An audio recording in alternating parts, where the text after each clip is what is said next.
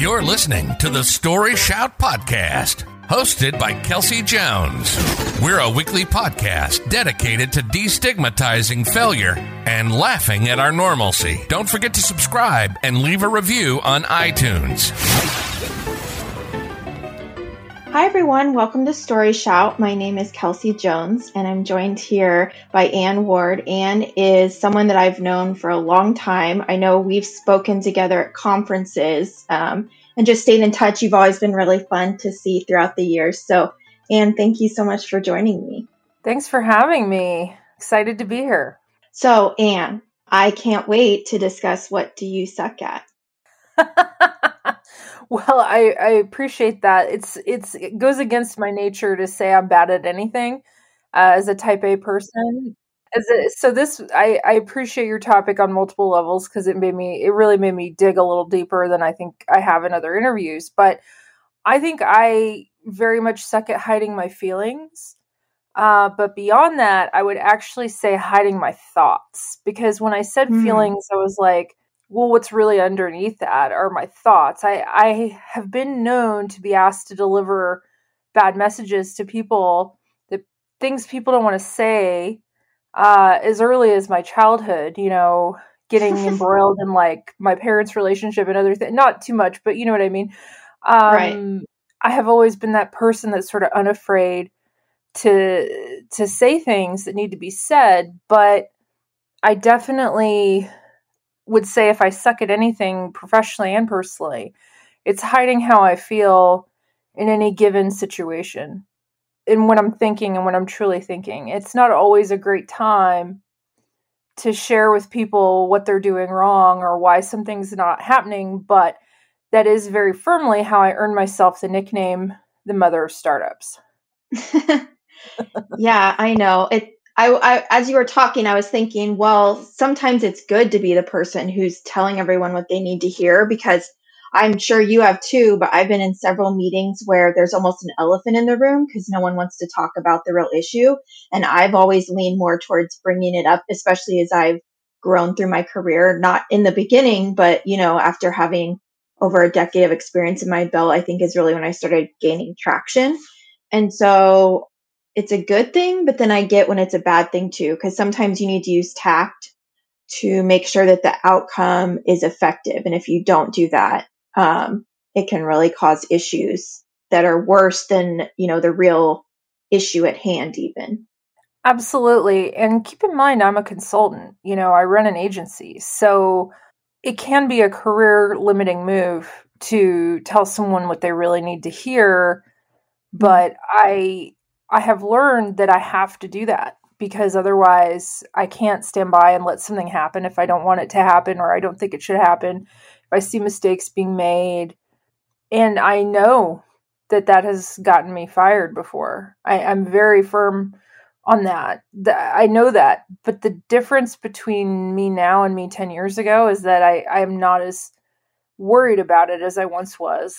Because after writing an O'Reilly book and being on TV however many times, like, you start to get that confidence where you're like, wait a minute, my opinions might actually be good. Mm-hmm. It would certainly be easier to hide them in certain instances. But, being raised by, a man who sought out fraud, my father was a fraud examiner, at one point president of the CFEs of Texas and certified fraud examiners, and was in the paper when I was a kid. Like, we had, at one point, our trash was gone through. So they were looking for documents in a lawsuit when I was a little kid. And I was like, whoa, it's like my dad wasn't like other dads. So I didn't realize that until later in life. But like, that sort of questioning of things was something that was ingrained in me. You should always question why something's happening, which I then in turn took as, a way to grow, a way to grow websites, a way to grow companies is constantly looking and evaluating what is working, what is not working. But I learned early on that you have to be that person that says this isn't working sometimes, which is not popular, but you have to be able to say that to truly grow. Because if you're not, then you're just enabling a status quo. You're not really helping. So I have been that agent of change for a long time. which I used to feel very guilty about, but now I'm like, you get what you get. Isn't that what? I sound like I'm so cool about it, but I freak out about it. I mean, you're right though, because if a company's hiring you to consult, and I guess I mean the collective you, they want your opinion and they want to know when things are wrong. So it makes sense that you would be expected to do that. But one thing I was thinking of when you were kind of talking about your experience is, does it bother you when people aren't upfront or don't say their feelings? Because it bothers me, because I feel like I'm putting myself out here. I'm saying what needs to be said. And then there's people that kind of pass the buck, or you can tell they're upset and they just won't say anything and it's going to make it worse. I mean, that really bothers me too. It absolutely bothers me, and I will terminate a business relationship if there's deception. There's lying, and then there's lying by omission, or maybe we're not in touch with our feelings or what we really think.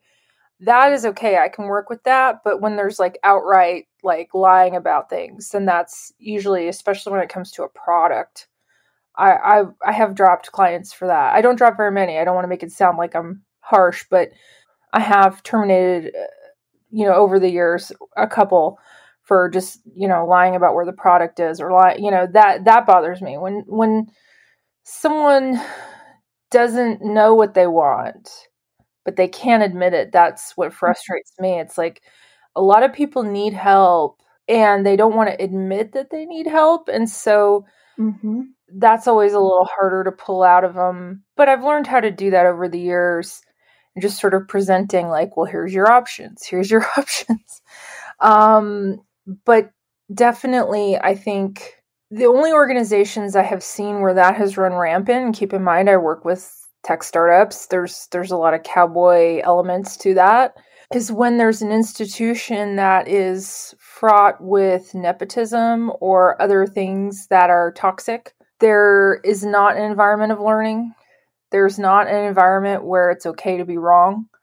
It's sort of like a popularity contest, or those are typically the ones that I find the hardest to work with and help, because if you're not open to hearing feedback, or even thinking in your mind that there might be an alternative reality of questioning authority, if we're just, the CEO is my friend and he hired me, I'm not going to go against him. Like, that's never a winning proposition. It's a hard battle to fight, because the personal has sifted in there so much that the professional is clouded. And so that's how you end up with, lack of professional judgment. And those are the institutions I find the hardest to help. Yes, I think you're right on the money. Like, if it's in the culture to not really stand up and say anything, then a lot of issues come from that. Have you ever seen something similar in your personal life? Like, I had a friend years ago that she just was not honest with herself with this relationship she had. And I tried to help her, and it was like she had to realize it for herself. And we kind of grew apart, because it wasn't like she was in danger or anything, but there was just a bunch of issues that she needed to figure out on her own. And so I don't know if you've had that kind of thing happen with friends or family too. Absolutely. I did. Someone I grew up with ended up in an abusive relationship, and, I helped her get out of it. Her and her child, I helped them escape. And sure enough, she went back to them and called me a second time. Oh, it's so hard. And, I called her family because I knew them all. And, they're like, yeah, we did this 3 times too. And then I was like, oh my gosh, am I really helping here? And so I went to my parents, because, who else do you go to for epic advice? Your family, people who love you. And they knew her and her situation as well. And they said, look, you have become a part of this. You are not qualified for this. And so one of the hardest things I ever had to do was I called abuse helplines, and I called some national resources and said, this is the situation. What do I do to help her? And they said, basically what my parents said, which is, you have become a part of this. She is in denial of her situation and looking for help. And you were very nice to want to help her. And, did a lot for this person, but ultimately I became a part of the problem because I was facilitating the situation, which I didn't really know. So I think getting expert help was the best thing I did for her, because I was like, look, here are 3 numbers you can call. Here's a place you can go. You can no longer come to my house. I'm so sorry. Like, because I'm just facilitating this situation continuing, because eventually he'd say the right thing and she'd go back. And so it ended up where that professional was able to get her that help, get her to see things in a different way. But I was one in a few of our friends that went for it, because how could you not? If you see someone you care about struggling, you want to help them. So the hardest thing I had to do for that relationship was to say, I can't actually help you anymore because I'm not really helping you. That was hard for me. That was very, very hard. I can't even imagine how difficult that must have been. I think about too, when I've gotten too wrapped up in other people's issues, or, I say what needs to be said. And then, like you said, I'm now a part of it, whether that's at work or with friends. And then it's almost like I get too deep, and I don't know. I've always been someone that people have told me things, like even strangers have come up to me and started telling me about their divorce and things like that. Like I must have that type of energy. I don't know why. But I've had that happen with colleagues before, where they've brought me too much into their personal life, and it's like too much information and too many feelings. And that's really hard to reset up the boundaries after you've already been a little bit involved. But I do agree with you that there's a point where you being involved isn't really helpful. And that's hard, because you want to help, but there's sometimes when helping makes it worse. Absolutely. And what came out of that was probably one of the best pieces of advice my late father gave me, that really just in times like this, when you're faced with a friend and this, and, people kind of clobbering you, because I have the same thing. I had and I'll tell you that advice in just a second, but I actually had a friend of my mom's when I was like 11 in the bathroom start telling me her marriage problems. And I've had this my whole life, and she's like, you're an old soul. You're an old soul. And I asked my mom, and she's like, what? She did what? But I've had that too. And I think it's partially just being an understanding, compassionate person. You're capable. Like, I know you could get anything done you wanted to, just like I could. And so there are people that are attracted to that because they don't have that. They don't have that confidence, or, aren't good in a crisis. But what he said to me, which I think changed a lot of how I operated after that, was being a good friend doesn't mean making their problems your problems. Oh, wow. That just like kapow, that moment my dad gave me the strength, and he just had those, oh my God, he was amazing. He had those lines, but that was in a situation related to the same friend that I just talked about. So that gave me the power to say, okay, like, I don't have to own whatever's going on over here. And the same has happened for me with clients. Like, I see them step into something with another vendor. I see them, I've been called into HR crises. I've been called into all sorts of things. And so I'll say, that's the best practice. I would go over here. I would look this up. And I just sort of, I'm careful to not take ownership professionally or personally of things that are not mine to own. And having the permission to do that is a very, very helpful thing. I mean, and that's a boundary, right? It's a boundary, but it is good to realize, like, you don't actually have to make their problem yours to be their friend. And that was a pivotal moment for me, and I never got sucked into anything like that again. God, I love that. I am going to remember that like forever now. That's so good.